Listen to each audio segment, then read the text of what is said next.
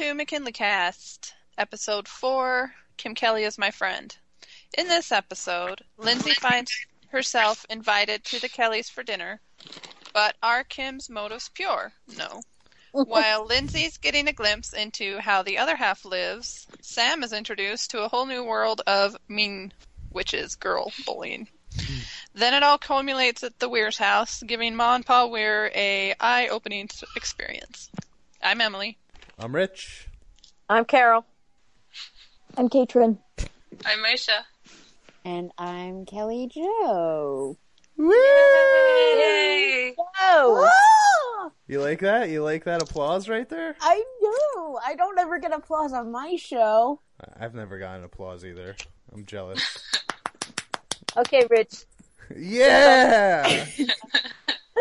Life is complete. So, Kim Kelly's my friend. Last week we spent most of the time talking about how awful Kim Kelly was. And this week we get a Kim Kelly-centric episode. How'd you guys feel about that? It's kind of appropriate that on the episode we meet the Kellys, we have a Kelly here. Mm-hmm. And fun fact, my sister's name is Kimberly. There you go. So, Kim Kelly, that's interesting. Yeah. So, my first note is Rashida Jones! Yeah, Rashida Jones. God. Or Ann Perkins, as I like to call her. Yes. Wait, quick question. Shoot. Are we allowed to curse on this? Yes. Okay. So it's not the first, so The Office wasn't the first time she played a bitch named Karen. That is absolutely true. I was wondering, I'm like, Karen, is that her name? I was like thinking about it today, going, I think her name's Karen, but I don't think it is, because I think I'm thinking of The Office. Okay. So it is Karen in The Office, too. Yes. And her real life name is Rashida. Right. Yes, I was. I always forget that she was in this show. This show randomly has like guest characters that are just people that are famous now that you totally don't even I had no idea who she was back then. This must have been one of her first like real acting jobs. Yeah. I don't watch The Office, so I didn't know who she was this time either. Same I just got caught up on Parks and Rec, and I was like fangirling with stars in my eyes while I was watching the whole episode. Yeah. So you guys don't watch Parks and Rec either, huh? Oh my god, No. Parks and Rec is great. You're seriously missing out. It's Yeah, probably the it's best good show on show. TV. But yeah, I was just like you, Aisha. When I see her, that immediately improved the episode by like at least went from a regular score to like a score plus. Yeah. But okay, so the episode starts out with Rashida Jones and in the hallway, and I think she was just broken up with by her boyfriend, and she just is being a bitch to everybody. Mm-hmm. Yeah, I think that's it. I'm sorry. Go ahead. No, say what you were gonna say. Well, what first happens is Millie is coming in with donuts. Right. Oh my God. Yes. That's a good scene. I love Millie. I feel so bad. Okay, I keep meaning to like mention this, and I keep forgetting. My dog's name is Millie. Aw. Whenever I'm watching, and I tend to like comment on things while I'm watching. So during that first scene with Millie and her donuts, I was like, "Oh, Millie," and my dog just looked at me in a very confused kind of way. Yeah, I think that first scene, it was like, okay, yeah, this is real typical. My son and I were watching it together as we have been doing, and that kind of came out of both our mouths a lot of times as we were watching. This is, typical. What do you mean by typical? Just the fact that she was bringing in the donuts, or the way that she reacted to the people talking to her? I think the kid who's going to bring the donuts, the kids who are going to take advantage of the kid bringing the donuts, the kids who are going to be obnoxious to the kid bringing the donuts, it's The kids eating the donuts off of the floor. Yeah. They were 3-second rule. Come on. That's true.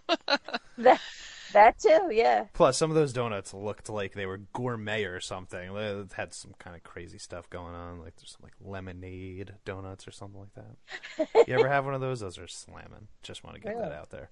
Never heard of it. But yeah, so I actually I really like that scene.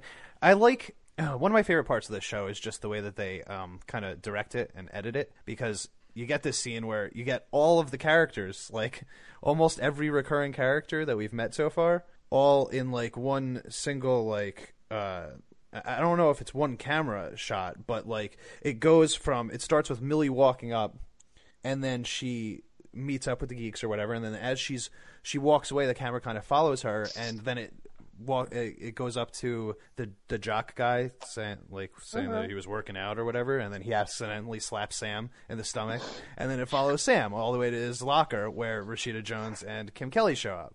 So it's like, I just like that transition. It's like really natural and it flows really well. That's one of my favorite parts of the show.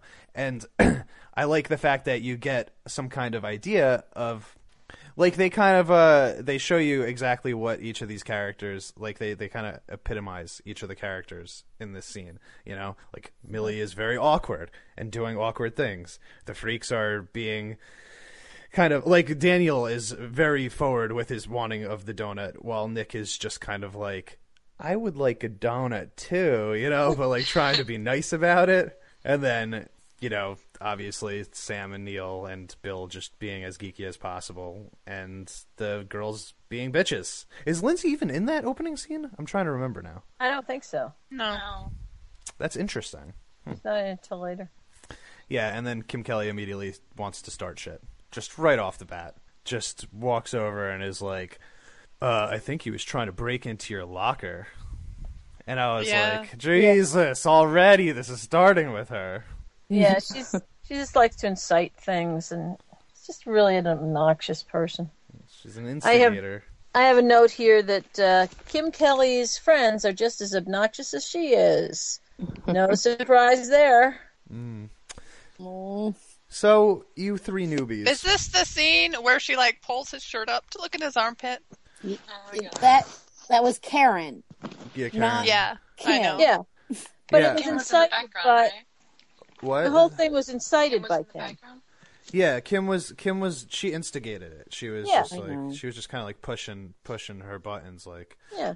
But yeah, then Karen took it like all the way. She's like I've honestly never met a girl that was like such a bully like that before. At Yeah, least I not can't think of one to either. at least not the boys. I've seen girls bully other girls, but I've never seen a girl just like bully a guy like that. I've never seen that in my life. She was really ultra mean. Yeah, she was super on edge. I just felt bad. He didn't even have hair in his pits, and it just had to be extremely humiliating. Honestly, I have no idea if I had hair on my pits when I was 14. This is not something I keep track of. But do most boys have hair on their pits at 14? I'm think. asking 5 girls right now. Well, Bill and Neil None of seem which knew you surprised. at 14. Yeah, well, But do you remember- Bill and Neil seem surprised, but they could also be kind of like covering up for. So yeah, like, oh. Well, no, that's a spoiler. We They- find out about hair later. Well, you know, boys all hit puberty at different times, and it takes a long time. It's an extended period over time, and guys get hair at all different times. I mean, you know, some guys are just naturally not very hairy, And and Sam really looks prepubescent. I think he's just he a late does. bloomer. he does look that way. It's Yeah. true. And guys all lose their hair at different times also. Because I have a ton of hair on my face right now, but the hair on top of my head, it's evaporating. And gray hair too. My Oh, brother yeah. just turned 28, and his hair looks exactly like Mr. Sheffield's, like black with the gray stripes. Mm-hmm. Yeah. Yeah, I knew guys when I was in my late 20s that same thing. They were turning gray. Whereas my brother is, you know, over 60, and he hardly has any gray at all. Yeah. I mean, he's got like a little at his temples, and that's it. And he never grew hair on his face at all, except for mustache. So. See, I have naturally red hair on my face. Like, my hair on my head is dark brown, but the hair on my face is straight up red, like Yeah. Ireland written all over it. And I honestly can't wait till it all just turns gray. So it's all just one color at least. I'm But that's so I'm a gray cool. fox, you know. You have a ginger beard. Yeah, I ginger guess. beards are the best. Yeah, but it doesn't give that same it doesn't have that same forcefulness to it. It just seems like it's kind of blending in with the color of my face. All right, we don't need to talk about my beard, guys. Loving the Are beard we a little off topic already? We're how many minutes into the recording and we're already totally off topic? I mean, typically speaking, with these recordings, we get into Freaks and Geeks about 30 minutes in after we talk about Dexter and, Breaking Bad and apparently facial hair now. both of which are Hey, over. the so odds are it's against fine. you. You have two people from ObserverCast, and we're never on topic. Never. It's what we pride ourselves on. Excellent. Yeah. We don't actually care about TV, we just like talking to each other. So Rashida Jones, what's her name? Karen? Karen. Yeah, she writes Geek on Sam's Locker, and thus starts Sam's storyline of this episode. So then, honestly, I don't know what the actual time is, but the Geek storyline is kind of, it's like barely even there this week. Like, most of it focuses on Lindsay and Kim. Like, I would say at least 75% of the episode. Yeah. I don't even have a lot written down about the Geeks. Plus, I think the same thing kept happening to Sam, like, over and over again. Like, he just kept getting stuff written on his locker. Yeah, and there's internal fighting and chemistry set. That's about it. Yeah. You know what?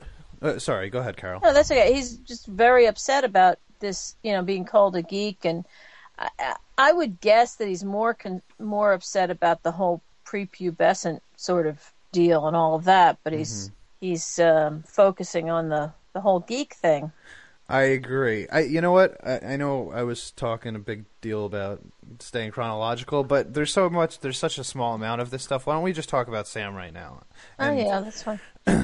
I think that this episode is kind of an embodiment of what we've seen throughout the first 4 episodes in general for Sam. It's that he's growing up and he's going from being a kid to being a teenager, and having a social life as opposed to having just, his kind of kid, like just the whole science experiments or whatever they were doing in the Tonka trucks. And like I said, I think this episode is just an embodiment of that as a whole.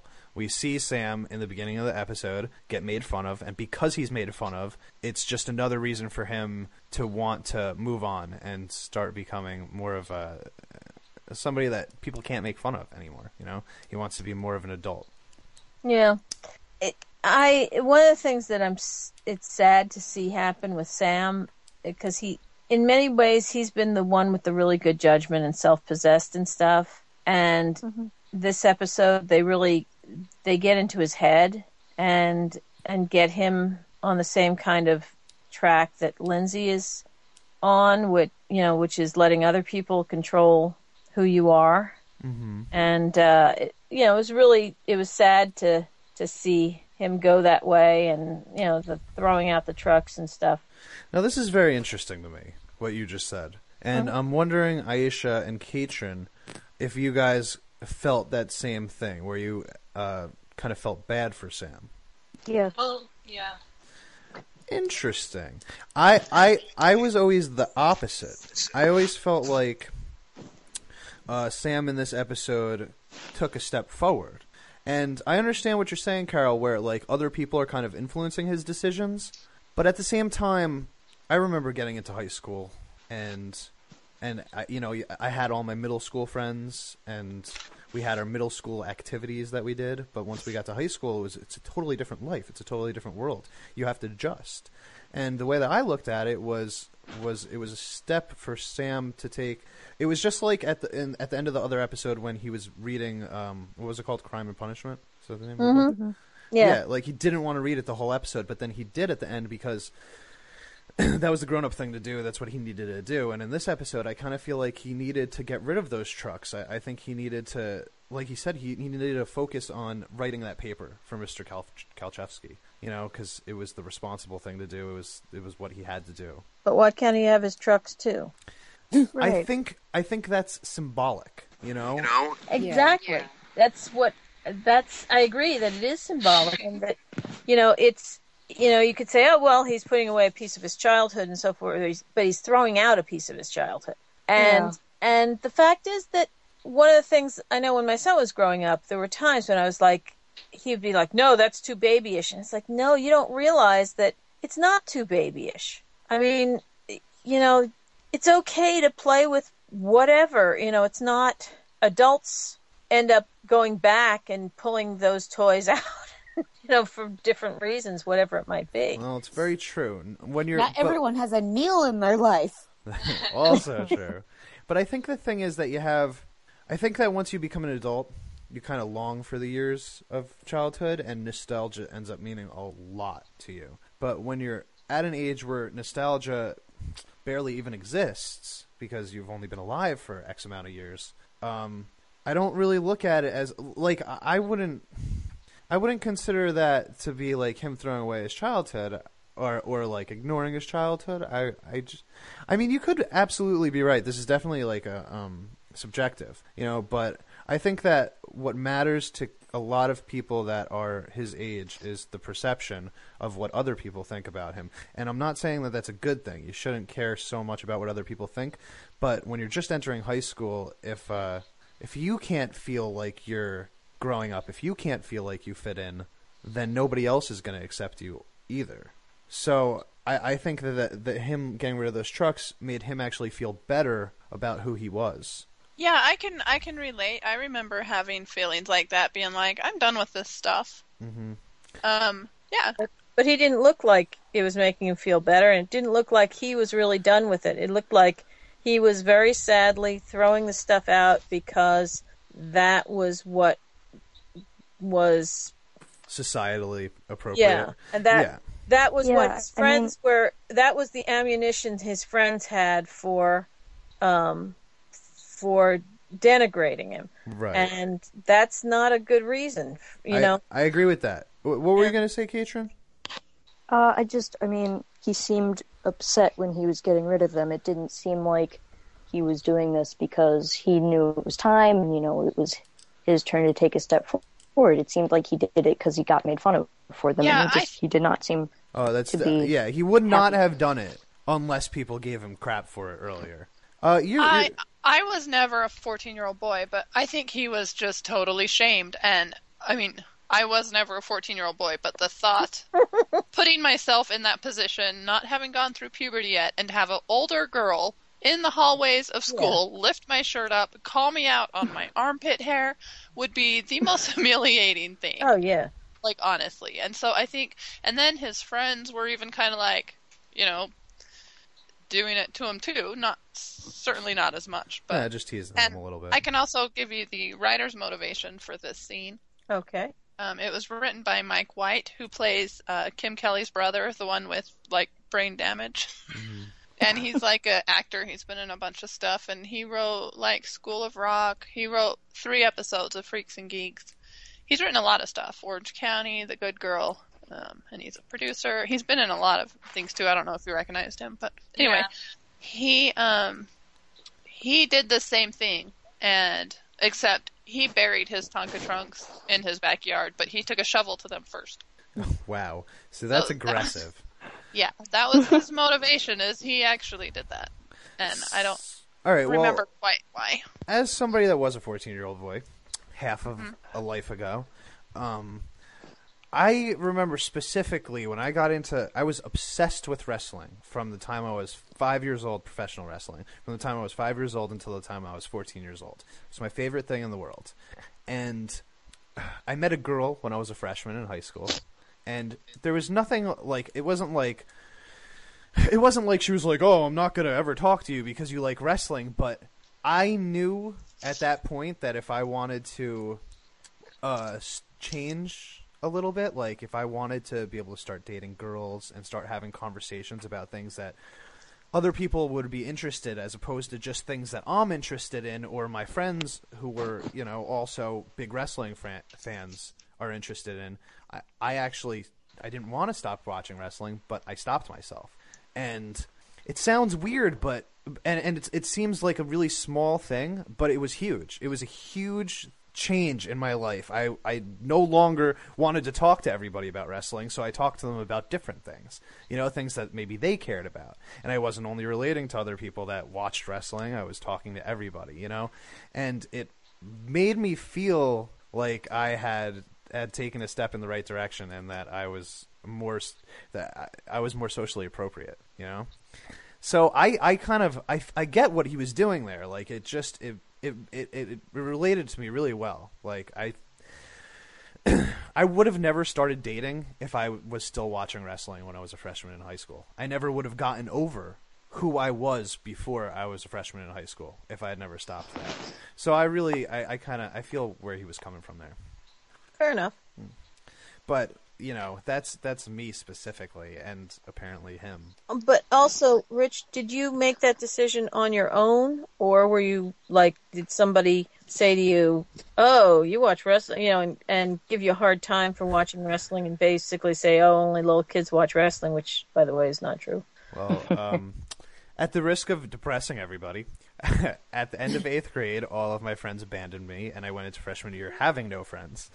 So that my reasoning for doing that was because I didn't want to have to hold on to something like wrestling strongly. I wanted to be able to move on, you know, because all my old friends, they watched wrestling, and when they decided that they didn't want to be friends with me anymore, so they did influence my decision.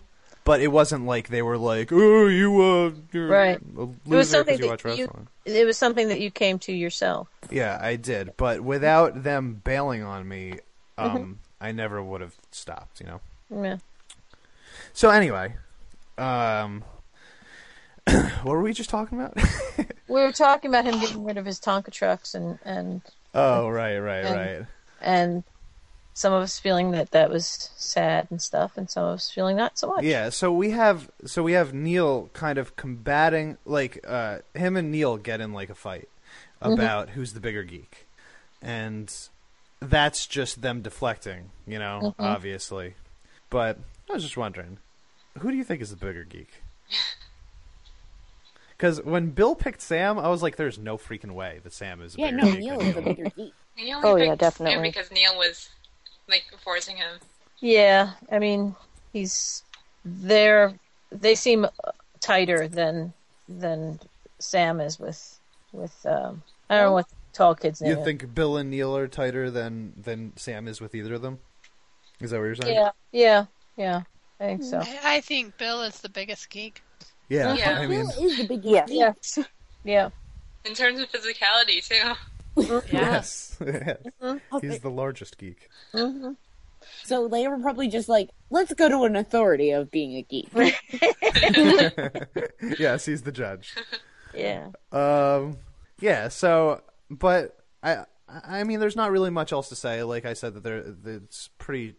Sam's time in the episode is pretty short-lived. But I did think it was interesting that he finally really called out Lindsay and was like basically told her that she was being a bitch. Oh yeah, I mean, good for him, because I've been losing respect for Lindsay a lot. I haven't had a lot of respect for Lindsay except now and then, anyway. But it's just like, I was glad that she finally, when she picked up her tray and moved to the other table, it was like, thank you, finally. Yeah, I loved that also. Oh, God, what have you been waiting for? Well, she was probably waiting for, you know, Daniel to be like, "I am in love with you, Lindsay." Yeah. But yeah, she finally had enough. And you know what? You know what else I love about that scene? That she's had enough because Kim says something really mean to her. I think she says like, "Oh, you need to get a life," or something like that. Something. Called her a loser, said she needs to get a life, and then Lindsay leaves. And as soon as Lindsay leaves, Kim looks at Daniel and is like, "What's wrong with her?" Like, as if she had no idea that she had just offended her greatly. And I think that spoke volumes about who Kim was before we even got into the rest of the episode, before we find out about her family and her home life and all that. We see right there that she's almost unaware of how terrible she is. Yeah, that's true. I noticed that too. Pudding, so. What, Aisha? She also took her pudding. Yeah. Did she? I missed that. Yeah, she put her fingers in it. Oh, that's nasty. Oh, yeah, she did that first, yeah. Was that Lindsay's pudding? Yeah, it was Lindsay's pudding. Oh, I didn't notice. Yeah, I think Lindsay left the pudding with her and took the rest of her stuff. Yeah, she did seem genuinely surprised, but she did also seem to be genuinely slanting Lindsay. Like, people are so gossipy at this school. Like, she's not including Lindsay in their circle at all because she was being gossipy. Oh yeah. Well, but no, she's accusing someone else of doing exactly what she's doing. Right, and it made Lindsay seem like a total outsider. Yeah. Yeah. The way she did it. Absolutely. So, did you guys, the newbies, Aisha, Carol, and Katrin, quickly, just wondering, did this episode, in general, as a whole, make you dislike Kim Kelly any less? No. Katrin says no. Yeah, it didn't make me dislike her any less. I think it made me... It made me tolerate her a little more, but not because, oh, poor dear, look at, she's got, now I see what her problem, no, not because of that. More just because, okay, I get her attitude and stuff, and I've dealt with people like her where if you just have to ignore everything they're saying, and pretty much. What about you, Aisha?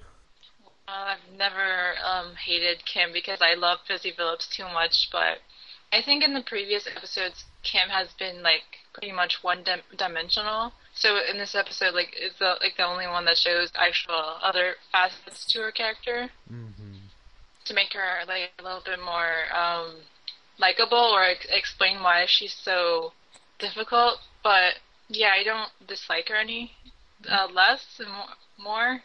I think I like her a little bit more now. Yes. You appreciate that she's more fleshed out now. Yeah. Yeah. I agree with that. I mean, she was still pretty awful throughout most of the episode. Yes. I mean, there's 2 dinners. They go to 2 dinners, Kim and what's her face? Lindsay. And they're both just so terribly awkward. This is back to the pilot awkward. Just like the awkwardness of everything. But all right, let's get back on track. So Lindsay's in the hallway with Daniel, and she hears Kim Kelly talking to her mom over the phone, and this is when we get our first interaction with Kim and her mom, and she's just screaming in the middle of school, like as if nobody's there, just like, I hate you, you're the worst, you need to get help. Which, by the way, I've said you need help to my mom a bajillion times. And I was just like, oh my god, was I so dramatic? Oh, sorry, my phone's making noises. Stop it, phone. Go away. I don't need you right now. So yeah, did you guys expect that her family life was going to be so crazy? Yes. Well, yeah. Mm-hmm. I didn't know how it was going to be crazy, but I knew it wouldn't be, especially after the phone call. I mean, the phone call pretty well set it up without a problem. Yeah. And was it last episode that she says something and Daniel goes, everybody hates your mother? Yeah. I think that was in last episode. I think that was a little nugget little for us for this foreshadowing. episode. Yes. Yeah. I had forgotten about that. Yeah. Well, I think it's really interesting how Lindsay is reacting to this whole situation also, because she's weirded out that Kim is being nice to her, like after she gets off the phone and she walks up and she's like, we want to hang out after school, blah, blah, blah. And Lindsay's kind of like freaked out, but also really overjoyed about this too. Like, she's obviously very happy about the fact that Kim wants to hang out with her. And I was just like, why? Like, why is she so happy that Kim wants to hang out with her? Like, she's already hanging out with this crew of people. She wants to feel accepted. Yeah, and I also think by that... Kim? Well, here's the thing. I think that when you're within a majority of a guy friend group, as a girl, it's nice to have at least one friend that's a girl within that group. So you can have someone to talk to. Okay, so this is something that I've never considered before. Yeah, no, I completely understood where she wanted this from. She's new to this friend group, and probably she feels like, oh, I might be... Kim also might just feel like Lindsay stepping in on the territory because she was the one girl in the group before Lindsay. Yeah. So it's just like, yeah, I could definitely see that also. See, but the thing is, the only reason I brought this up was because right after the scene where Kim and Lindsay talk about hanging out, we get a scene where Sam is like, "Why are you hanging out with her?" when she's waiting outside for what's it called, for Kim to pick her up, and then later on, or I think just like maybe one scene after that, her parents are asking her why she would hang out with her. And it was like the show is actually asking us, like, or like telling us, like, we understand that she should not want to hang out with this girl because this girl is just mean to everybody, but she wants to do it anyway. Somebody bowling over there? No, my glasses fell, and then it like ran against like the heater on the wall, and it was really loud.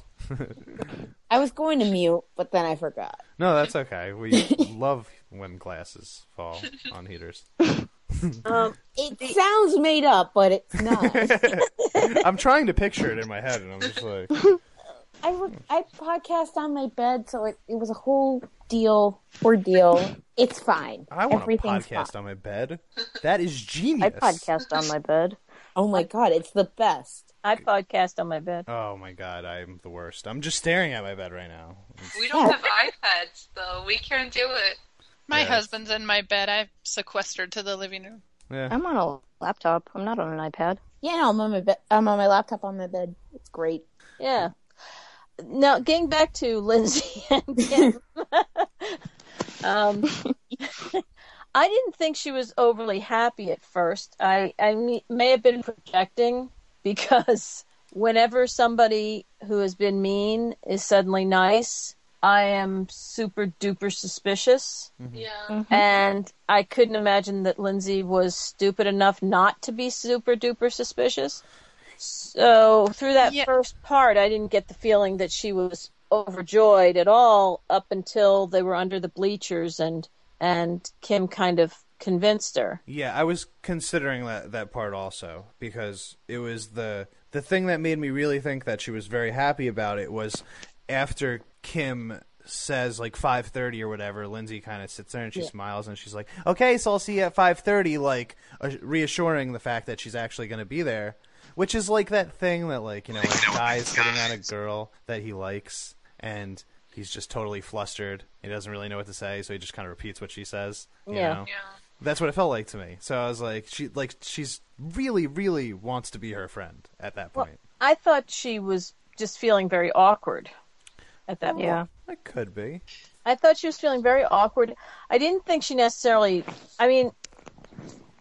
She walked away smiling, though, too. Right. You did. If you watch it again, you should look at her face. She really does seem genuinely happy. Yeah. I mean, I got the feeling... For me, when I was watching it, it was like, okay, Lindsay decided to buy in to the thing. She decided... I almost saw her put aside her doubts and say, you know what? I'm not going to be suspicious. I'm going to believe what she's saying. This could be a really good thing. I'm going to be happy about it.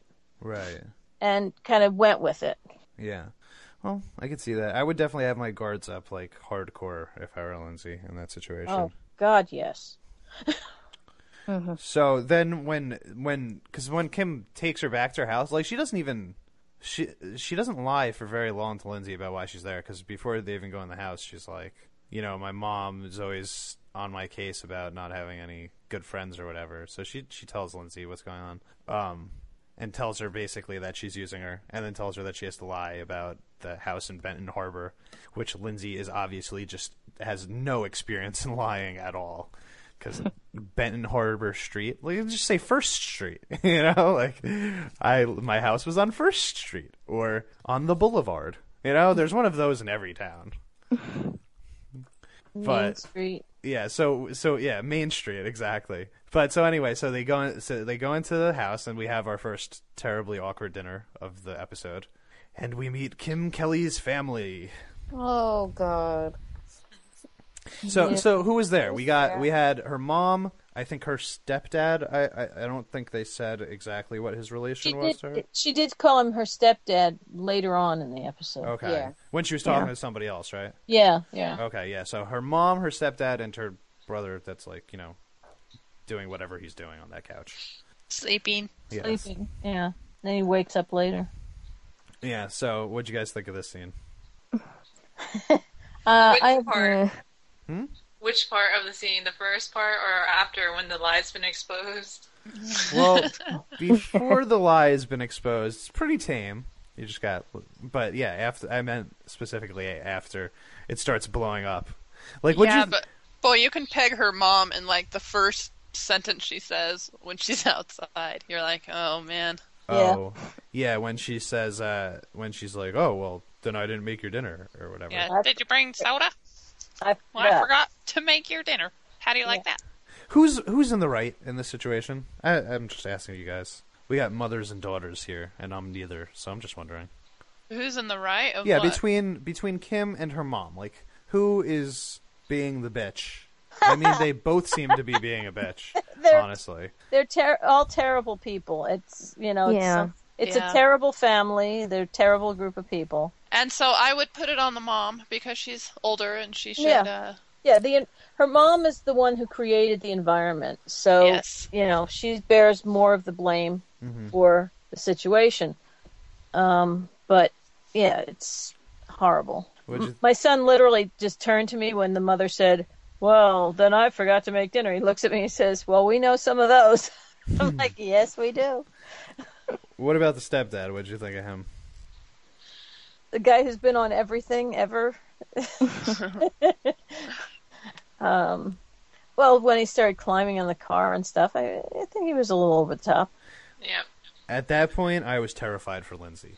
Could you imagine being in that situation? First of all, could you imagine being put in the situation where your friend is throwing you the keys to her car, which her parents are trying to take away from her, and you have to make the conscious decision of whether or not you're going to go along with this plan, which is an awful plan. Just here, Lindsay, take the keys, run to the car, and lock yourself in it. Like, honestly, at that point, I think you're just like, well, I just want to get out of this building. This seems like the best opportunity to get out of this building.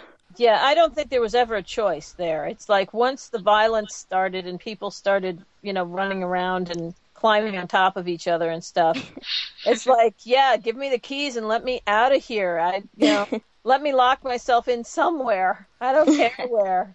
Yeah, I don't know if you guys know this, but this episode did not air. The executives wouldn't let it air. They said it was too scary. Yeah, it aired a year later on Fox Family, but this was never shown for the whole run of the series.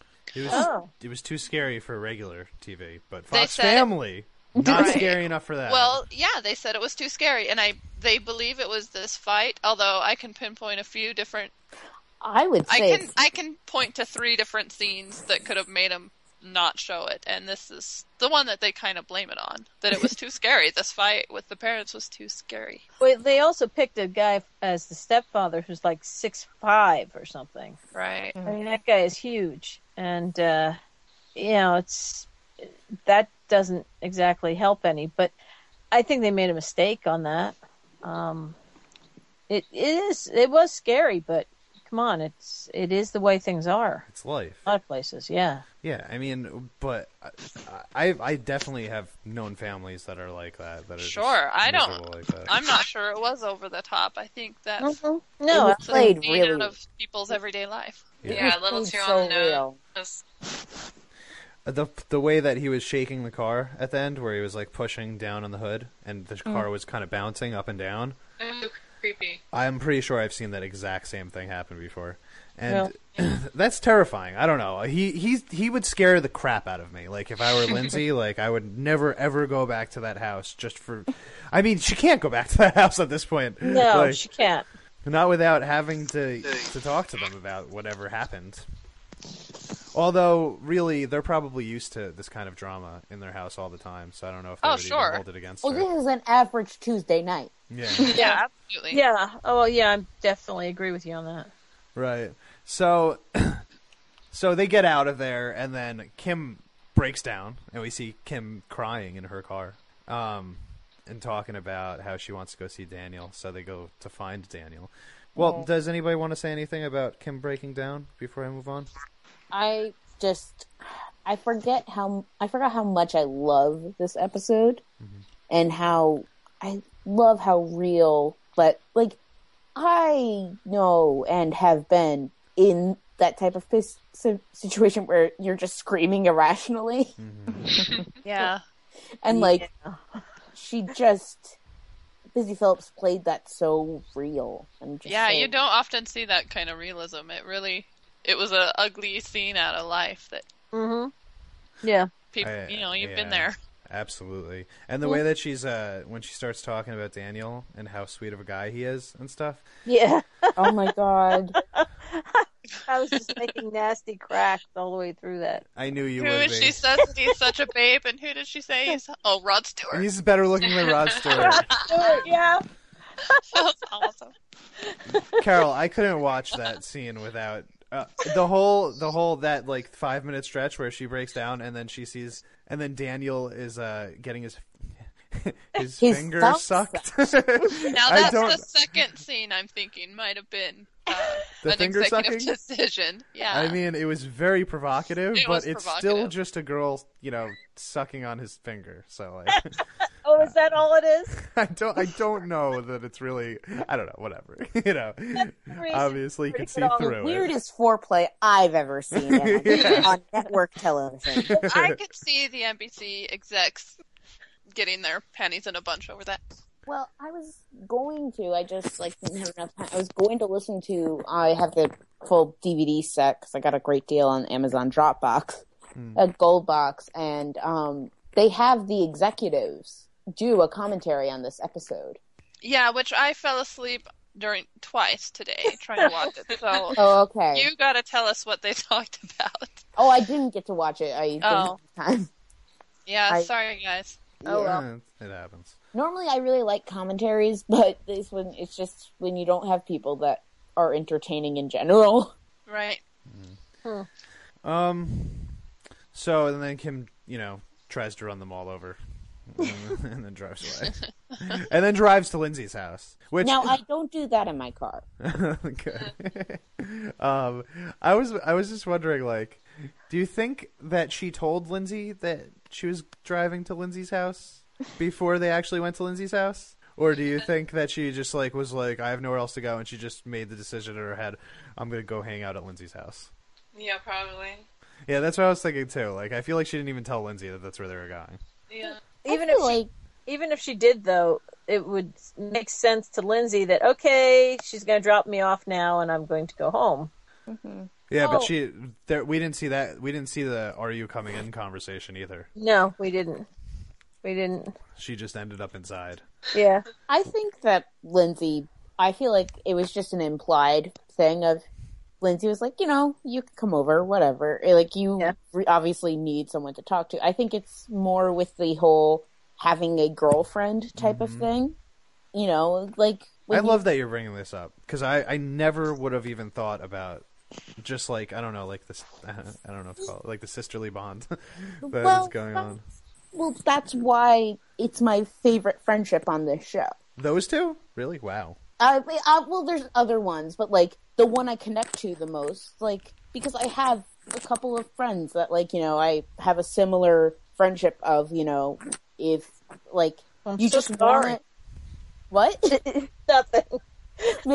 No, not like that, but just like when shit happens, that's the person you go to, and I think that they're forming that type of friendship. And like when you're the one of two girls in a friend group, you're gonna lean on each other a lot. Yeah. Well, I do think that once the whole thing with Daniel happened, Lindsay felt that much, really felt like Kim needed her support a lot. I mean, yes, the family thing was horrifying, but the Daniel thing, I think she can really relate to, of, a guy being a jerk and stuff. Yeah, I think a big part of this also, just going off what you were saying, Kelly, is that Daniel and Kim are dating, and Nick is obviously interested in Lindsay. So it's not even like there's just a regular friendship between like 5 people. Oh, by the way, Seth Rogen wasn't in this episode, I just realized. Yeah, I just remembered. I was going to bring that up. But yeah, between the group, it's not like there's just like a regular 5-person friendship. It's there's there's a relationship and a potentially blossoming relationship. So it's more important even that they would be friends in case something would happen between one of their relationships, so that they have somebody to go to. So I could definitely see that now that you're bringing that up. So she walks in, and I didn't think that there could be more awkward dinner than the first one, but this one trumped it by about 3 times, I would say. Mm-hmm. This was Kim just sits down, doesn't stop crying at any point, and insults everybody without noticing that she's insulting everybody, does whatever she wants. Lindsay's like, we're going to go up to my room, and she's like, no, I'm going to eat your food. Yeah. And I just think it was just so utterly uncomfortable to watch her try to interact with a family like Lindsay's. She asks Lindsay's dad why all men are only interested in sex. Yeah, and then Sam just looks up like, what did she just say? Yeah. That dinner was definitely more hilarious than the other one. Yeah, because, hey, if you didn't like the weird parents before this episode, I mean, they made me laugh this episode. Yeah. The whole when Kim finally breaks down and just starts all out bawling at the table, and Mr. Weir just looks around for a second and then taps her and is like, there. I just started cracking up. Yeah, I think we get the first real great glimpse into Mr. Weir's humanity and being a good dad. Oh, I think we got it in Tricks and Treats too, but he seemed like a really good dad then. I love the Weir parents so much. Yeah, me too. Becky Ann Baker always steals the show, and no matter what show she is, like whenever she's in an episode of Girls, you're just like, oh, this is the best part of the episode. Yeah, the mom, she did such a great job in those scenes because there's such a mother dilemma that she's in. Yeah. And she really played it well, going from the talking on the phone with the mother and adding that to what she'd already seen of Kim and being concerned for her daughter as far as, I don't think this is a good relationship for you. But then not being able to reject a kid who obviously needs help so desperately. So, yeah, what do you do about that? And it's a very common dilemma for anybody who actually cares about people. I think we really get to see, like you were just saying, there's a line that both of the parents have to tread, and they have to make sure that they don't cross over because they can't be too lenient and let them just do whatever they want. But at the same time, if they overreact or react terribly angrily, then they're going to push them in the wrong direction also. I love the fact that, like you said, when she was on the phone with Kim Kelly's mom, she gets off the phone and she's obviously really mad at Lindsay for what happened. But Lindsay just takes a couple sentences to explain, and then Kim has to walk over and thank her for the meal. And she kind of changes her whole tune. She's like, well, now I feel bad for her, instead of just being mad at what happened beforehand. And I think you see that again at the end of the episode, like the very end of the episode, when Kim and Daniel leave together and Lindsay walks upstairs, and they don't yell at Lindsay. They don't get mad at Lindsay. They're just like, this might be a problem. They're considering it, and they're concerned, but they're not overreacting. My son just went crazy over that line about the father's line and then mother's line afterwards, and just the fact that it was so matter of fact and like not histrionic or anything like that. It was just like, oh boy, okay, we got to figure this out. Yeah, like they're worried and they want to come up with a strategy to deal with it. They don't want to just blow up on her. Yeah, that to me is good parenting. I mean, I if I'm in their situation, I'm probably freaking out the whole time. Like, get these freaking people out of my house. Are you crazy? So yeah, I think if you're a first time viewer of the show, this is the first episode where, because I remember, who was it that said that they didn't like Mr. Weir? Bob, I think. Yeah, Bob. One of our listeners, Bob, said that he didn't like Mr. Weir in the beginning. I understood that for where it was. I think after this episode, it's hard not to appreciate the parents for trying to be good parents. Oh, yeah. I mean, I think they've always tried to be good parents. I think we're getting a lot more depth to them now. We got more depth to their mother beforehand. Now we're getting a little more depth to their father. Yeah. So then Nick and Daniel show up at the house, and, all hell happens.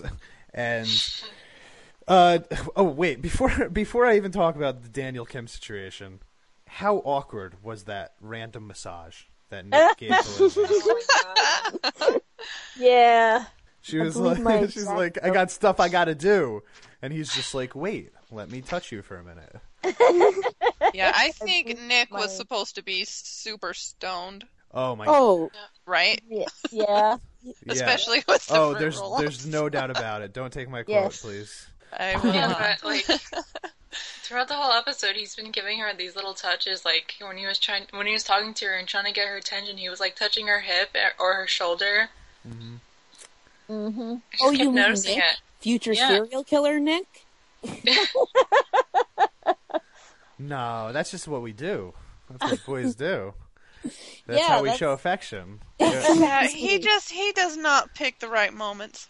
Yeah, that's probably his terrible at biggest that. problem. Yeah, he. Well, when you're stoned all the time, it's hard to get a real good idea of what's going. Yeah. Yeah, I mean, and he was definitely stoned. But yeah, so Daniel shows up, and he comes in the back door and scares the living shit out of Mrs. Weir. This random guy pops into our kitchen. And then Mr. Weir comes in. I don't remember exactly what Daniel said, but he called him something. Papa Weir? Yeah, He just calls him Pops. Pops. Yeah, He he says calls him Pops. Pops. Yeah. And I was just like, what? Who does this guy think he is? But we lost Carol. Carol, come back to us. Carol, come back! All right. Well, she'll be back. Anyway, yeah. So Daniel comes in, and this brawl ensues in the kitchen between him and Kim, where Kim is literally just slapping him in the face over and over and over again. And you know what? Hold on a second, because I need to talk to Carol about the end of this scene. Where is she? Come on, Carol, come back. Come back to us. Baby, come back. I'm gonna let me write this down so I could cut it out later, because I really want to talk to Carol about this, because she hates Daniel so much, or she doesn't hate Daniel, but she thinks he's a pig.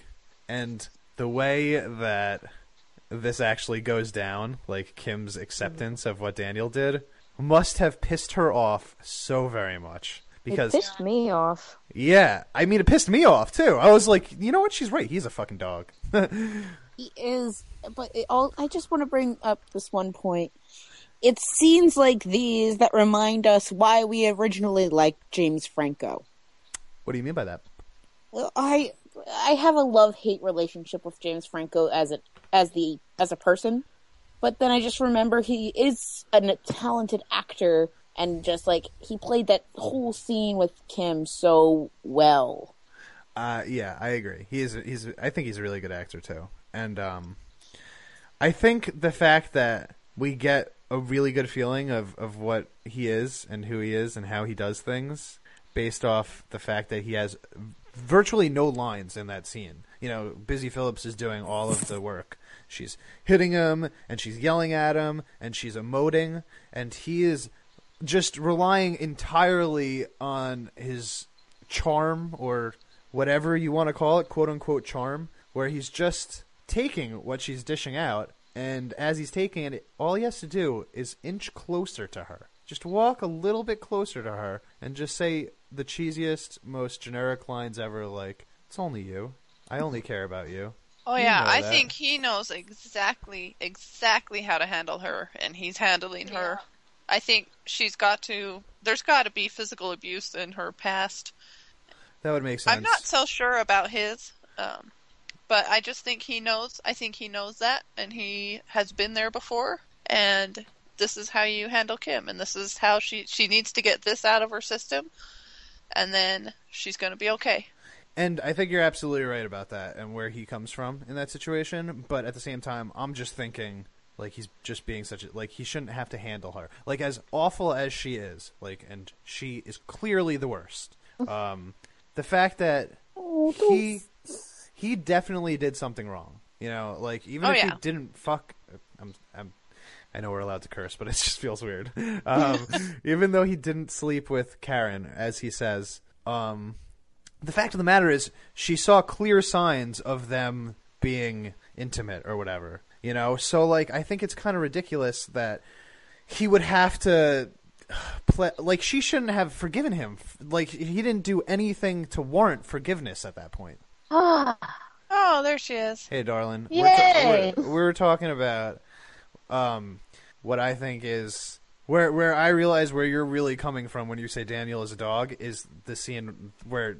Kim is yelling at him and slapping him in the face, and all he's doing is just kind of giving her cheesy one-liners and walking towards her and relying on his good looks to get her to forgive him without him having to explain anything or do anything to make her take him back. She just does it. I mean, he said flat out to Kim, and she, early in the thing with the donuts, when she said, "Oh, she broke up with whatever." Well, I'd like, if she's giving any out, I'd like to, whatever it was. Yeah. And Right. Kim kind of slaps him or whatever. It's like, plus. But she laughs too. Yeah, she laughs at that. She thinks it's a joke laughs. in the beginning. She takes it as a joke, which, I mean, really? Do you know this guy at all? And he was doing the same thing even with Millie. I mean, when with the donuts, he was like turning on the charm and just like, you know, oh, but I like sprinkles and all this stuff. I mean, that's how he gets by. And I haven't seen any indication that he won't take whatever he can get. Yeah, so, and then she takes him back and they leave. That's the end of the episode. And I gotta tell you, this has been my favorite episode so far on this rewatch. It was really good. It was really good. Oh, by the way, there were just a couple notes I had that we didn't hit. Yeah, shoot. I love notes. One of them was way back when Lindsay and Sam are having that discussion in the front yard, and she makes that nasty comment to him about, well, maybe you are a geek or something like that. You know, it's just like, I just wrote, you know, Lindsay really is turning into a real jerk. I mean, she's been on the verge of it a lot, but, you know, she's, admittedly, she pulls back on it once she realizes that, I mean, Sam can shame her into being a real person again, but it's like she really does want to fit in with Kim as well as the others. Yeah, she's trying that freak skin on and, you know, really trying it on for size. But, I mean, it's not like the rest of them are so nasty. You know, they generally treat each other pretty well, other than Kim. Yeah. I think this is actually an issue within Lindsay, because I think that she... Okay, how am I going to word this? She puts them on a pedestal. She almost, they're almost symbols to her, the freaks, more so than actual people at this point, at least. I mean, she obviously wanted to be a part of this group without even really knowing these people, you know, in the beginning of the show when I first started. So I think the fact that she acts like that she's like acting out towards Sam, that is part of the fact that it's because she's looking at them not as actual people. Because if she would looked at them as actual people, aside from Kim, she wouldn't say stuff like that to Sam, because that's not the kind of people that they are. They're not jerks like that. Yeah, I can't see Daniel. Yeah, maybe Ken. Ken is.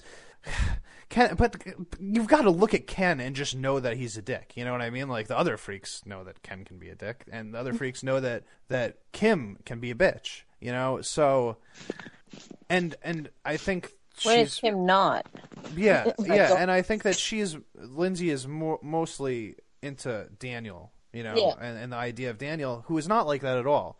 So I think that she's kind of, instead of being true to what their personalities are, she's taking the stereotype of what she thinks the freaks are, and she's honing that in to her own personality. Yeah, I would totally agree with that. And I think that's a problem. You know, that's where she's it's okay to hang out with new people. It's okay to enjoy different people's company, and you will get influenced by them. But it's different to use just the stereotype, the cliche of what you think they are, and adapt that into your persona. But she was waiting at the corner of her house for Kim specifically. Right. Yeah, and she's not taking a stereotype. She's taking Kim. Yeah. Well, you think she was just trying to be like Kim there? Yeah, because she was waiting for Kim. I think she was kind of like she was ready to be Kim's friend. She was excited. She got asked to dinner. I know, but she hates how Kim is so much that I don't think she's trying to be like anybody. I think it's one of those things like osmosis. She because that just came out of her mouth. Right. It wasn't like she thought about it and said, "Oh, well, I'll say something nasty to my brother." It was just very smooth. It just came right on out. I only would have made Kim proud. Just happened. Yeah. That's interesting. I took it the other way. I disagree a little bit. I think she was waiting for Kim and trying to kind of getting in her headspace and and see now feeling cool. I think she was feeling cool that she was waiting for Kim and just kind of. Yeah, that's funny. See, we all seem to think about this in a different way because I think that I'm closer to what Emily was saying, but I don't think it's as much about Kim as it is about being a part of the crew in general. Okay. But yeah, no, that's an interesting scene. I agree. Sorry, what? I was just gonna say, well, if you want to mix and match up a couple of things, she's really into Daniel, and what she's noticing is Daniel's really into bitches. If you're just basing it off of his relationship with Kim, Very true. Not to mention his thing with Karen, but that comes later. Sorry. But also I think that Lindsay is just. I still think that she's probably still a little bit traumatized from what happened with her grandfather and the fact that she literally sat with him as he died all by herself. Was it grandfather? No, it's grandmother. Oh, grandmother? Oh, okay. I thought I had it wrong. Yeah, grandmother. No, I haven't watched the pilot in a while. That's why. No, I feel you. I think that, she's like probably just wanting to be a different person, and she sometimes just doesn't realize, oh, you're not really the problem here. I'm sorry. I'm being an ass. Yes, she seems to deflect all over the place. Yeah, do you have anything else, Carol? I loved Lindsay's mom's rubber gloves through the whole last part of the thing. I just made a little note on that. She had those yellow rubber gloves on for the entire last part when everybody was being nuts. I don't know. I just thought it was really funny. Yeah, that was so great. Nick talking about the basketball. I bought a basketball in your store a few years ago, and it still works. And the fruit roll-ups. Yeah, the fruit roll-ups, and hearing that they're making up and just not suspecting, but Lindsay knows exactly what's going on. Mom, I don't think that's a good idea. Yeah. And they open the kitchen, just their faces, so great.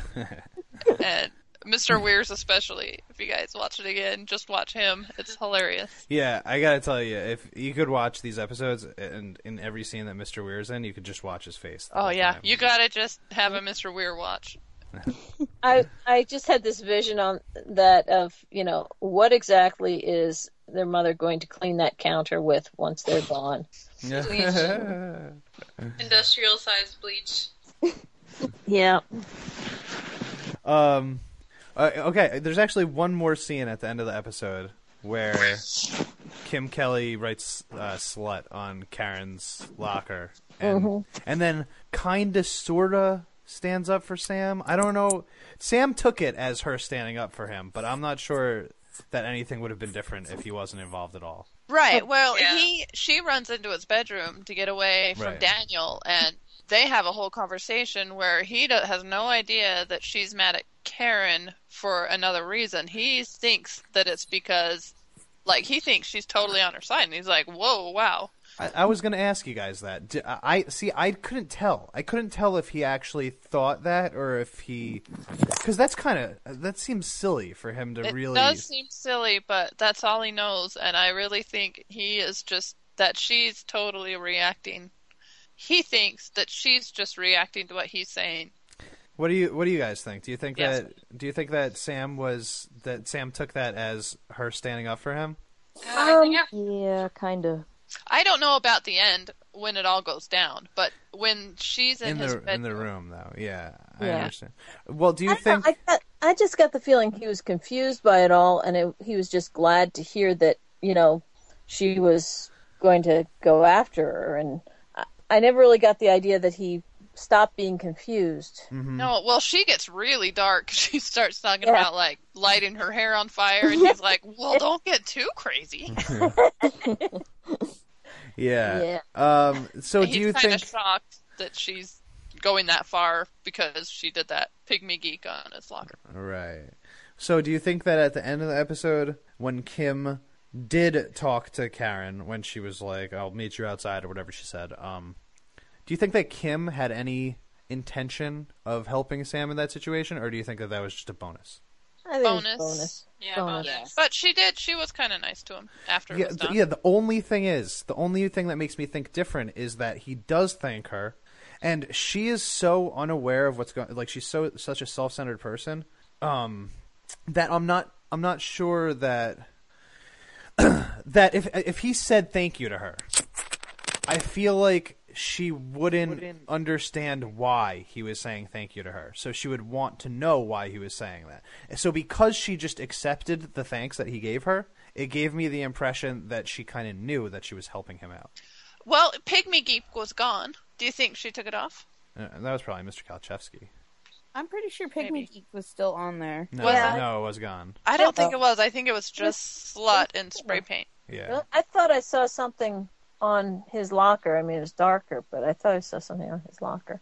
I was looking for it. I don't think it was there. I felt like with the whole, did she mean to help him or whatever, when he said thanks and all that, I just thought that she was feeling pretty good about what had just happened, and she was kind of flying high, and like if somebody was going to thank her for something, it's like, yeah, I am the greatest, so Yeah. I deserve all the thanks from everybody in the world, and I am doing right, and I'm feeling very magnanimous right now. Oh yeah, it could totally be that. Don't get me wrong. It was just the fact that I think that because she's so unaware of her surroundings usually, I thought that maybe she would question why he was saying anything to her, you know? Well, what I'm saying is she wrote on her locker. Would she have even thought of that if she didn't know about the whole writing on Sam's locker? That's actually true. I didn't even think about that. The fact that her revenge has spawned from what she originally did to Sam. She had to have thought about that. Right. And it's gone. I wonder if she took it off. It could have been Mr. Kacheski, but we don't know. Interesting. So I think that answers your question. I think she did. I will give her that benefit. The writing on the locker, though, obviously that's something that Karen Karen thinks of doing. You know, she does or has done, or that didn't seem like a new thing for her. So, well, it started because he was trying to get into her locker because he mistook it. So she's like, that's well, true this also. is your locker, so you're going to know which one's yours. I'm going to write geek on it. Yeah, so Right. maybe she hasn't actually done that before, and the only reason that she did in this situation was because it was relevant to what was going on. maybe. I don't know. I think it's interesting. I think it's an interesting... Like, I really wish I could get in Kim Kelly's head right there, because I want to know if she had any intention of actually helping out Sam there. Because that would change my entire view on her, you know? If she did that at all, even for a little bit for Sam, I would like her more. I would appreciate her more. I think she might have done it for Sam in the way of she might have done it for Lindsay and been like, you know what, I'm going to help him out. And like, well, like even when she's like, when Karen gets into Sam's face and is like, did you do this? And like Kim walked right in and was like, no, it was me. It was like she was just waiting for her to call Yeah. Sam out. Yeah, and let's was look her at it kind this of way. of protecting him and being like, you're my friend's little brother. I'm going to take care of you.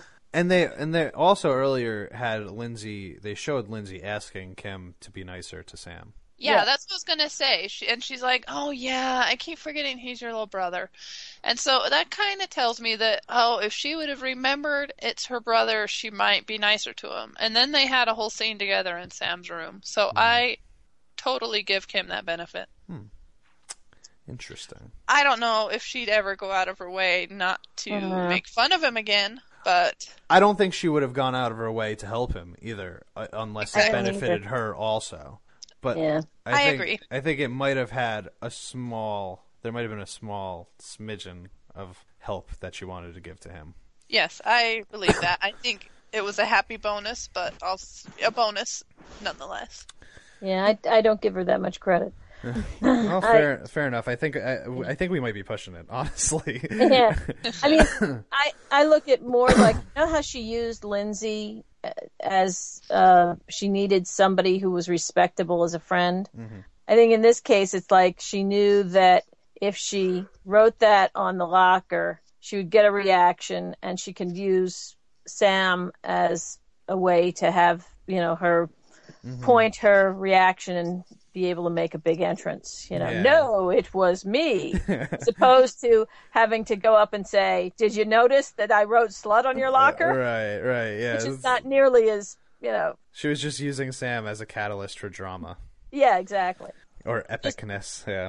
Just the way she manipulated Karen into, getting all on to Sam in the first place. Mm-hmm. All right, guys. Any other notes on the episode? Nope. All right, let's see. Who won this week? The Freaks or the Geeks? Starting with Aisha. I guess the Geeks. Geeks, interesting. Okay. Kelly Jo, Freaks or Geeks? Geeks, I guess, because they're probably going to live happier lives in general. Okay. Emily? I tend to think the Freaks won. Okay. Carol? I don't think Geeks didn't have a great time, and they just fought amongst themselves. Yeah, I go with the Freaks as well. I agree the Geeks will have a better life in general, but that doesn't have to do with the episode. Daniel got Kim back without having to do anything about it, and Kim unfortunately got Daniel back, which, and they kind of deserve each other. And Nick is just happily floating through life. So Nick got high. Got some fruit roll-ups. He got some fruit roll-ups. He got to, cop a couple feels of Lindsay. Katrin? Probably the Freaks. Yeah. And Ken got to avoid the whole thing. Yeah. Yeah, exactly. I'm gonna go with the Freaks too, and it's not even because I think the Freaks had a great episode or anything. It's just because the Geeks only had negative things happen. So it was really sad. At the very least, I don't know, Nick didn't have a terrible episode, so he's the only one with like a really positive outcome here. He's high and happy. Yeah, he gets to be stoned and eat fruit roll-ups. So Give awkward massages. Yeah. Daniel had a great episode. I guess so. Absolutely nothing, stuck with him. Everything rolled right off him. And they even got donuts. Yeah, they did get donuts. He got donuts. He got whatever he got from Karen. You know who's the real losers of this episode? All of the parents. Yes. All right, guys, let's do some ratings. Let's do the same order that we just did. Aisha, why don't you give us a rating? Okay, I guess I'll give this an A. I just thought it was a really intense episode, and it was like I think everyone got like a good amount of character development, which is always a good thing. Mm-hmm. And I can't really think of anything I didn't like. Good. A is a good score. Kelly Jo, our very special guest, would you like to give us a rating? Sure. I really love this episode. I think it's just such a solid piece of television, and just the acting is so well done. I'm gonna give it, but it's not my favorite out of the 18. So I'm gonna give this an A. Solid A. Solid A. Okay, it's 2 A's. M? A-. An A-. It's a good episode. I think it's got a lot of character development. It's entertaining. It's heavy. Yeah. Agreed. Carol? I'm also going to give it an A. I think it's kind of amazing that they were able to make a Kim-centric episode that didn't drive me crazy. Totally. I mean, they managed to actually have her in almost the entire thing being obnoxious and not, make you want to throw something at the screen, which is really, really good performances and everything else. Yeah, that is impressive. You would assume if you have to see her the whole time, you're just going to be annoyed the whole time. Yeah, but it was funny, and it was just very, very well done and very, very true. There was just a lot of truth in it. So yeah, hey. Gatron? I'm gonna give it a B+, very close to an A-, but B+. Okay. B+ for Katrin, and I'm going to give it an A. I love this episode. I think that it hits all the right emotional notes. I think it gives a lot of layers to a couple of the characters, and it, even with all of the craziness that's going on, it manages to remain funny the entire time. I'm going with an A. This is definitely on the top tier for the episodes of Freaks and Geeks that I love. Oh, and by the way, my son told me to let you all know that he gives it an A+. A+, that is a solid score. Your Yes. son is like a like recurring Colin. guest star, even though he's only been here once. Like, His presence is felt. he's Yes, the yes. sixth man. Well, his comment was that, as he was watching it, that, boy, these people, just anything can set them off. You don't know what's going to set them off next. And they stopped and he said, and then I realized, yeah, that's the way everybody I know is. It's the way all the high school kids that I go to school with are. I was like, yeah, well, so. Drama! Yep. All right, you guys want to do feedback or quotes first? I always think about this because I'm like, if somebody quotes something, are they going to take my quote in the feedback? Let's do quotes. Yeah, let's do quotes. Yay! Why don't you go ahead, Rich? Okay, I have a bunch, but I'm not going to do them all. Okay. Millie, when talking about Kim and the things that she does, she fornicates it, okay? I love it. She doesn't even know how to use that term. You can't fornicate a room. It's fantastic. It's so great. Really? All Who's right, going ladies. next? I can go. We have a doorbell, Some people can get heart attacks. People still have heart attacks. I love that. It's like people still have heart attacks. Like, as if there was like conspicuous talk of like, guys, did you know there might not be heart attacks anymore? Until you said that, I hadn't put it together with the fact that he used to always use some example of people being dead. I didn't think of that either. All right, girls. That's a perfectly good piece of veal wasted. I have that one too. Hilarious. I love how proud Mrs. Weir is that she made something so fancy like veal piccata. Yes. She just seems so proud of her little housewife skills. Okay. Kim Kelly is my enemy. Yeah, Sam, you tell her. Okay, and then I've got Kim Kelly's comment. You're my only friend, and you're a total loser. No offense. Fantastic. All right, I got another one. I haven't done one yet. Oh, okay. Sorry. Okay, this is Kim. My Aunt Kathy was so rad. She lived in L.A. She was on Kojak. She doinked Ryan O'Neal once at a party. Wow, she sounds awesome. She's dead. Yeah, she died. yeah. She OD'd on coke. All right, I got another one. It's Nick. Hey, so listen, do you guys mind if I have this fruit roll up? So random. I because you think he's gonna say something else. Yeah, I know. It seems like he's going to say something because he's just been talking about how well they did with Lindsay, like raising Lindsay. Yeah, but no, he needs to know about the fruit roll, and then he says it again at the end of the. Do you mind if I take these with me? He's got like a bunch of fruit roll-ups. His He delivery probably of has that the line entire is box. so great. He's got like 7 of them, and they just kind of appear in both of his hands. It's so good. Really good. Anybody else got any more? I've got one that we actually mentioned earlier, but I had written it down as my second quote, and that's the parents when they finally leave. This isn't good. No, it's not. Or I've got a Karen one. What was that, Bilbo Baggins? Oh, yes. For some reason, every time someone refers to somebody as a hobbit, I laugh. I find that really funny. I had cover your flesh, cover your flesh. There's a I've got- deleted scene that kind of puts that one into perspective. Oh, was I'll that look not in the episode? No, it's not. Huh. What? What? There's an extended scene when they're playing with the chemistry set and Sam's doing the essay. Let's see.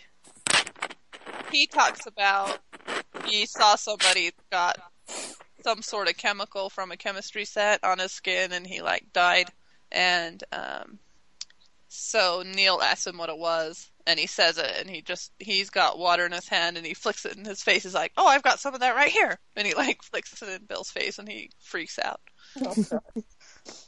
I have 2 more quotes. Yeah, I got one more too. I'm not going to talk to him again, ever, so you all can just bite me. If she's planning on sleeping over, she can just forget about it. Aisha, did you have another one? I thought you said that. Okay, what do you got? I got Bill's. You don't have hair in your pits? Oh yeah. Oh, I have one from Neil. Girls don't get horny. Oh yeah. Oh, Neil, you naive They don't. fool. You naive fool. Excellent. I just like how Neil thinks he's just the absolute. He knows authority. everything. Yeah.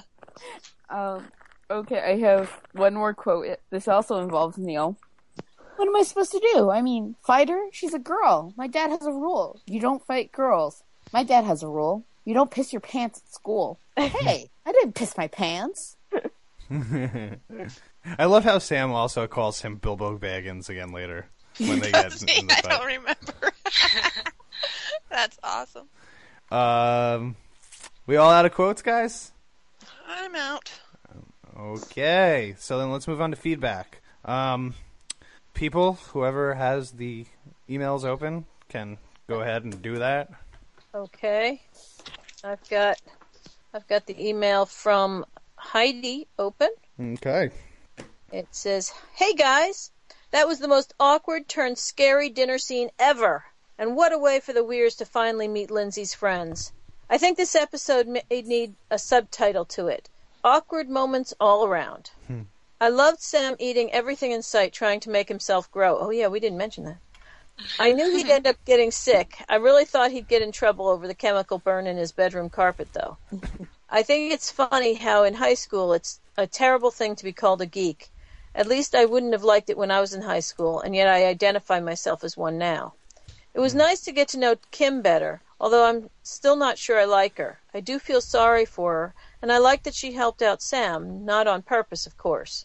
I couldn't believe that teacher. Yes, let's make bullying worse by posting his punishment essay on his locker. What the heck? Anyway, I enjoyed this one, and I'm enjoying your podcast. Until next time, Heidi." Yay, thanks, Heidi. I'm glad you're Thanks, enjoying our Heidi. podcast. And I think that says something about the time period where they just really weren't paying that much attention to bullying back then. Yeah, and let's just call him out on just yelling at someone because he thinks he wrote Pygmy Geek on his own locker. Yeah, it's just I a mean, just take a ridiculous step thing. back, Mr. Kachowski. Yeah, seriously. really think Nobody's he did doing that. Nobody's calling themselves a pygmy geek. It's so ridiculous. But I don't think he cared, honestly. I don't think he was No. thinking, who did this. I think he was just thinking, okay, someone needs to get punished, and you're the person that's here. Yeah, he's a jerk. He comes I know, across Carol, as I know a you're... teacher that's just absolutely done with kids, hates kids. Yeah, there are definitely teachers like that. Mm-hmm. Yeah. All right, you wanna? Someone got Harold's email? Oh yeah. When I think of this episode, I think of the dinner scene at Kim Kelly's house, which is very funny, but to my taste goes over the top in a way that this show usually doesn't. What really sticks to my mind is that this is Lindsay's first experience with a truly dysfunctional and lower class family. And Mike White. Watching it this time, I found it interesting how the ways in which the characters viewed one another and themselves kept changing throughout the episode. Characters morphed from cool to pathetic, enemy to friends. I don't know if anyone else noticed it, but I am curious about the brief moment when this family sits around in front of the television and watches the Barney Miller episode where the detectives are getting high. Why do you think they picked that clip for the scene? Anyways, gotta get back to my chemistry set. Thank you, Harold. I did not notice that they were high, but I never watched Barney Miller. Oh yeah, I remembered watching that scene in that episode. Really? Wow. And yeah, That's awesome. It's yeah, they're laced brownies, and they end up getting high. Huh. I also wonder why they would choose that scene. It's probably a funny joke to the writers. Yeah, I was just thinking probably an inside joke. Or the director, whoever chose that. Well, I thought it was pretty funny when Kim was saying, "I hate cop shows." I'm thinking to myself, you really think of Barney Miller as a cop show? I've never seen nor heard of Barney Miller, so I thought well, I know it's not like Hill Street Blues or anything, but No, it was a comedy. It was a half-hour comedy. oh. Okay. It was it's a good show. It's very funny. It's a very funny show. Cool. Great. All right, let's get on this Facebook, whatever. I mean, listen, guys, we've had like 4 episodes, and I'm pretty sure I said Facebook wrong every single time. So yeah, we're just gonna keep this up. Facebook. Before we get to Facebook, just as an aside for those of you as far as Barney Miller goes, for Firefly fans, if that's was the show that the guy who played Shepherd Book was most known for. Interesting. And he was in that scene. Shepherd Book. Oh, was in the scene that they were watching? Yeah. Oh, I missed that. I thought I recognized that guy. Yeah. And his name, for some reason, escaped me right now. Yeah, I saw Barney Miller just a little on Nick at Night, but never a full episode. Nick at Night. Yeah, I miss Nick at Night. I loved Nick at Night. Yeah, man. I Dream of Jeannie and Bewitched. That was my jam. Dick Van Dyke Show. And now you can watch Friends. On Nick at Night, really? Yeah. Friends is on Nick at Night? Get out of here. Dude, that is you just made me feel older than I've ever felt in my whole life. I know. Get used to it, guys. I remember when Roseanne hit Nick at Night, and I was like, huh. Friends doesn't seem like a Nick at Night type show. I don't know why. No, it doesn't. All right, well, let's get on the face, Brooke. Okay. Ray Doria says a lot. I'm going to read it. I'm going to do it quickly. This is a heavy episode. The dinner scene at Kim Kelly's house is truly uncomfortable, hard to watch, and pretty terrifying, as well as the scene at the end where Kim is hitting Daniel in the face. Just brutal to watch that stuff. As I'm sure Emily will tell you during the podcast, NBC refused to air this episode because of it. Yes, she did. Emily's very smart. I did say that. I do think that this episode does humanize Kim, though. I agree. When in the first couple episodes she just seemed like she was being mean to Lindsay for no reason, we now can see that there are a lot of factors to it. When you mix her terrible home life with Daniel's wandering eye, you can see why she was on guard as soon as the new attractive female started hanging around, which is what I think Emily said before. That's a good point. Yeah. Oh, did I say that? You sure did. Her resistance to Lindsay joining the freaks seems almost justified, and at the end of the episode, Kim has new respect for Lindsay going forward. Even such a heavy episode had some very funny moments. I love the cameo by Mike White as Chip, just sleeping on the couch and then waking up confused. I didn't even realize he had a name. Any scene Kim had with the Where Parents Are Sam were great. The Sam Neill geek fight, a stoned Nick stealing fruit roll-ups, and Millie being Millie. I love that she wrote her name in cursive with hearts on her portfolio. I did not notice that. Also, we have a guest appearance by Rashida Jones as Karen. I am sure that most people have seen her before, as she has been in many movies along with being on TV shows like The Office and Parks and Recreation, as well as being the daughter of legendary music producer Quincy Jones and Mod Squad / Twin Peaks star Peggy Lipton. Overall, a good episode, a very gritty look at the world the freaks live in, especially Kim. And it was very cool to see the contrast between Kim's household and family to Lindsay's household and family. Two different worlds. Rich, how could you have forgotten her mom, Kim's mom? Yo, wake up, Chip! Oh, yeah. I don't know. I was just like, every time I see that scene, I'm just like, wow, who is this bum on the couch? And then they kind of explain it. They're like, what did she say? He got beat up by a bunch of cops, and now she thinks he has brain damage? Yeah, all he was is drunk in public. Yeah, I'm pretty sure he's just lazy. That was my takeaway of this. He's just a lazy guy that lays on the couch all the time. Because he was like when the shit started hitting the fan, he just woke up and was like, "What's going on?" And had like a smile. I think he was slow. You think so? I think he had been beaten in the head too many times with Billy Club. Oh, maybe. I don't know. Okay.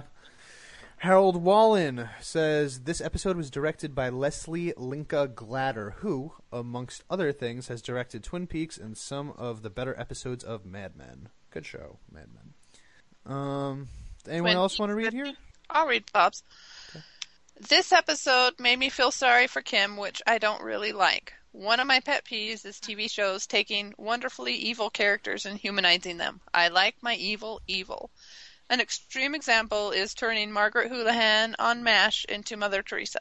If it absolutely has to be done, it should at least be done over a long time to make it believable. Cordelia on Buffy. Here, there is a huge turnaround in one episode. Kim, from the first 3 episodes, seems like she would have a very thick skin. I would have guessed that her boyfriend playing around on her would have bothered her very little, if at all.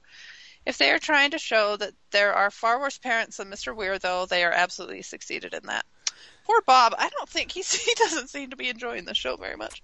I feel bad because it's such a great show. I don't understand. Although, I guess if you think about it, he's in good company. This was like the worst rated show when it aired.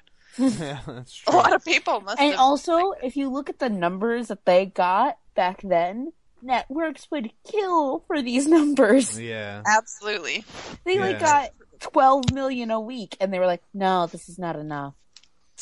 Bob and I disagree about lots of stuff and lots of different shows, but he's got a point as far as I understand his thing about Margaret Houlihan to some degree, but even so, she was one of those characters that they used her for whatever they needed to use her for. Whereas with this, I don't think that they are turning Kim nice. Mm-hmm. No, not at all. She's still just as obnoxious and nasty as she's always been. And when it comes to a guy fooling around on a girl, it's a whole different thing than having a thick skin. Mm-hmm. Especially when it's one of her friends. Yeah, especially when it's one of her friends. Right. So yeah, and Ray does a pretty good job explaining to Bob kind of these points. Well, why don't you read that? Let's let Ray speak for us. Okay. I get what you're saying, Bob, but I think with this show there are no true villains. These kids are high school students, and none of them are evil. It's not the kind of classic TV show where there are heroes and villains. They all have layers. They're just trying to find their way through high school the best that they can. And I think with Kim, she was threatened by Lindsay in the first couple of episodes. Nothing more than a high school kid from the wrong side of the tracks feeling threatened by the new girl. She puts up this tough front, but I think she does that as a defense mechanism.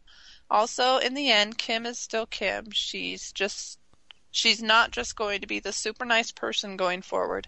She still says things to Lindsay like, "You're my only friend and you're a total loser." No offense.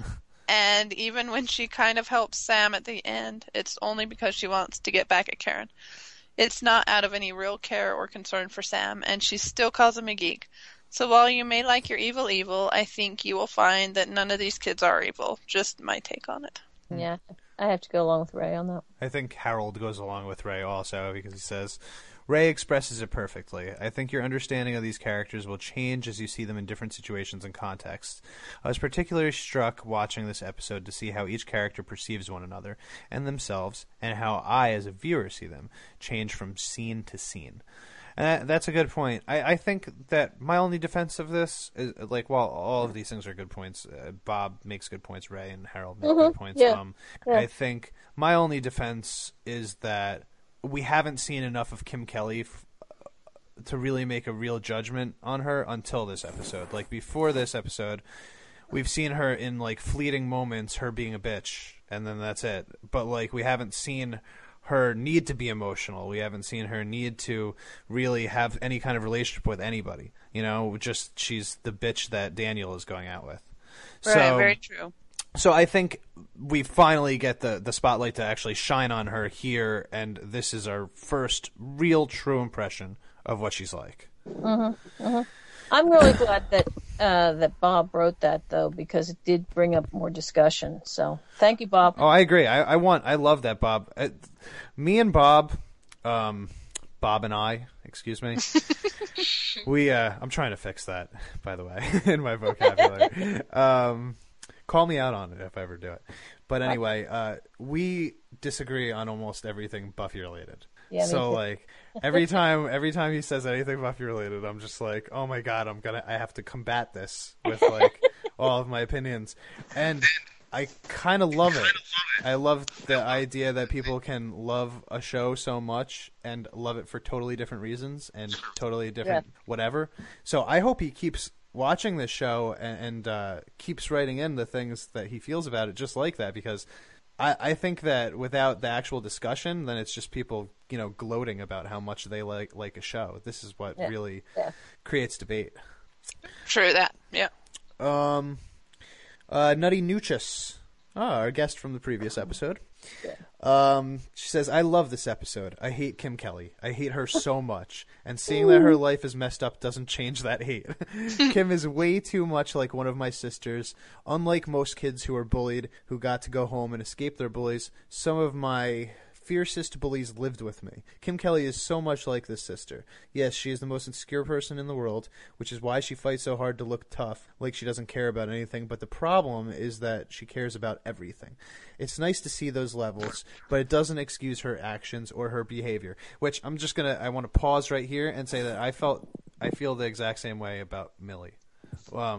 And I know that we didn't really talk about this episode. We talked about it more in the last episode. But what she just said about how it doesn't excuse her actions because of where she came from, I feel the exact same way about Millie. Like, Millie was raised in a household where she's taught almost the complete opposite stuff that Kim Kelly was. But I don't think that because she's innocent, it excuses her condescension and her just overall frowning upon other people. Right, and I'm surprised we didn't talk about it, because this is the biggest example so far in this episode that Millie just shows to be such a judgmental jerk. Mm-hmm. The fornicated line was funny, but she's just spreading rumors about stuff she doesn't even know about, and luckily Lindsay calls her out on it, but yeah, she's... I almost look at them like I can relate Kim Kelly and Millie to each other just as like total opposites, but who end up reaching the same... sense of I don't even know what the word is that I'm looking for, but they go towards the same place, like, but just coming from totally opposite directions. Yeah. Where was I? It's nice to see those levels, but that doesn't excuse her actions or her behavior. She thinks it's okay to pick on freshmen and to pull up their shirts. If that was a female, that would have been a different scene, yet it is just as bad, male or female. Sure, I have some sympathy, but I don't excuse her, and my hatred doesn't subside at all. There's no reason Lindsay needs to back her up, but she does, and that just shows what kind of person Lindsay is. I hate the kind of parent who excuses their child for everything and refuses to believe that they can never do anything wrong. Not my child. My child would never, just as much as I hate the parent that does nothing but pick on their kids and expect the worst. Kim's mom may be harsh, but I will tell you she cares. She just doesn't know how to handle her kid. Instead of trying to reach her, she punishes her. She takes things away, yells at her, calls her names, and insults her. She does all of this in front of the other kids, which is just irritating. Her mom is awful, and sadly just as prevalent as the parents that excuse everything their child does. I love when Nick is over and grabbing all the snacks. I love how he is respectful of the Weirs, even if Kim isn't. Daniel and Kim in the kitchen, I give him a lot of credit for not hitting her back. But still, if this scene were gender flipped, it would be taken very differently. Ooh, and again, I say this is just as bad. I appreciate that you brought that up, Nutty, because... She's totally right. If that was gender flip, that would have been a extremely more controversial scene. Yeah, and I appreciate that because while she was watching that, and I'm not going to sit here and say like, oh my god, guys, we have it so terribly, but sometimes there's a double standard on both ends, and that was one of them. Like she was really hitting him, like she was hitting him hard, and I was just like, if that were me, if I were in Daniel's position, like I would not be able to talk to her after that. Like you just tried to beat me up, So I don't know. I appreciate that she brought that up because if that was gender flipped and he slapped her once, there would be a riot, So it's nice that she said that. Anyway, this shows how messed up the relationship is. Physical abuse is not just okay, but expected. And of course, Kim takes him back because she is dumb, just like teenage girls are. No offense, Katrin. Yeah. Just like her mom says she is. Sam getting in trouble for what someone else did? My whole life. Oh, nutty. And then we got one more from Matt Triest, who got in right under the wire. Like, literally gave us feedback 10 minutes before we started this episode. He said, I remember this episode getting burned off on Fox Family before it became ABC Family, and they had to mute the swear words. I wonder what swear words he means. Anyway. All the bitches, probably. Oh, Slut. yeah. Yeah, there were bitches. Yeah, maybe. Yeah. We said bitch a lot in this episode. Maybe that was just me. Kind of diminished the impact of the more intense scenes. I think we all knew at least one Kim Kelly, and the volatile relationships that Kim Kellys have with their Daniel Desarios. The bipolar nature of those relationships is really well done here. They also really handled the situation of going to a friend's house where the situation is, let's say, less functional than yours. I know how Lindsay felt during that uncomfortable scene. I think most of us probably do. Yep. Thanks for all the feedback, guys. That's all Love the feedback. Thank you. Yeah, excellent, everybody. We love it. Keep it coming. Oh, and by the way, go into iTunes, write us a nice little review. Just to bring our spirits up. Hint. Hint, hint. Yeah, I wink, listened wink. to a podcast called Movie BS with Bear and Snyder, and when anyone writes an iTunes review, they read it on the show in old-timey radio voice, and they get a lot of reviews because of that. We should do that. I don't know how to do old-timey radio voice. I don't either. In this like corner. this, In this corner. That's like the boxing announcer.